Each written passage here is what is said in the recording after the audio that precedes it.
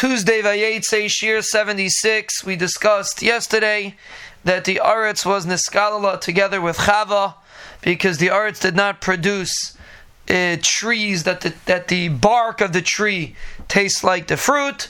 Rather, the Aretz only produced trees that only the fruit tastes like the fruit, but the bark did not. And therefore, at the time of Adam Rishon, at the time of the Chet of Adam Rishon, the Aretz was punished also. Now, the Medrash doesn't explain why is that a reason for her to be punished now. If she's going to be punished, the Aretz, she should be punished the whole time. So, Pashtas, the reason is because a tree that the bark itself tastes like fruit means that the Rebbeinu Shalom's activities are perfect, and you see HaKadosh Baruch Hu's Shechina in every aspect of the world. That's the demonstration if you have the tree tasting like the fruit. So the tree, by not making the tree taste like the fruit, was creating a little bit of a Hester Panim. The Rebbeinu Shalom did something that seems to be pointless.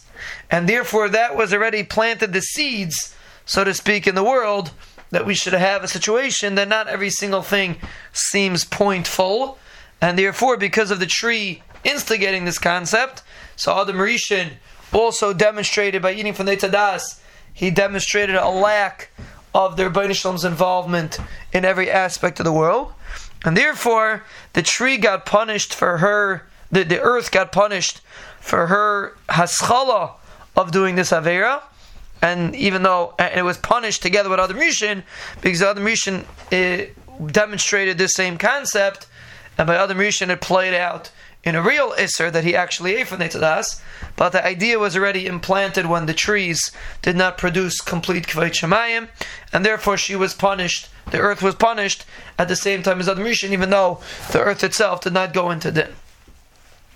Pinchas Amar Af Haysifa Ala Tzivoy, she added to the Tziva of the Rebbeinu Shalom, Sam Chalas Eis Ritzayin Beira, she was Seimech, thinking that she's doing Ritzayin Beira. What did she do? Because the pasuk says, Eitz Eis Pri Afilu Ilane Srak Asu Peres. It was supposed to be that the earth produced Ilane Srak. So, meaning empty trees that don't produce fruit. It was supposed to be trees that produce fruit, and she produced Ilane Srak too, and she added to the Tzivoy, which again, the fact that she created Ilane Srak, that she created trees that do not produce fruit, it's the same concept. And similar concept to what we discussed, that she created a situation that it wasn't complete Kvayt Shemayim.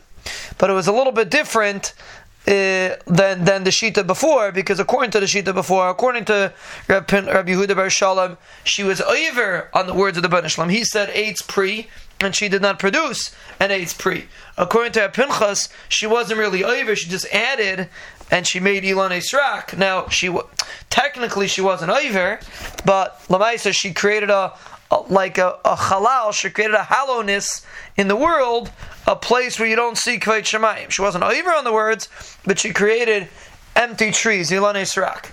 So that's the Gemara's, that's the Medrash's Kasha, Al-Daita, Rabbi Yehuda, Rabbi Shalom Nicha. According to Rabbi Yehuda, Rabbi Shalom, it makes sense that she should be punished.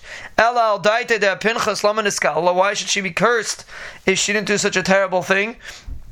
L'chayr, she just added, she didn't do something wrong with the Tzivoy.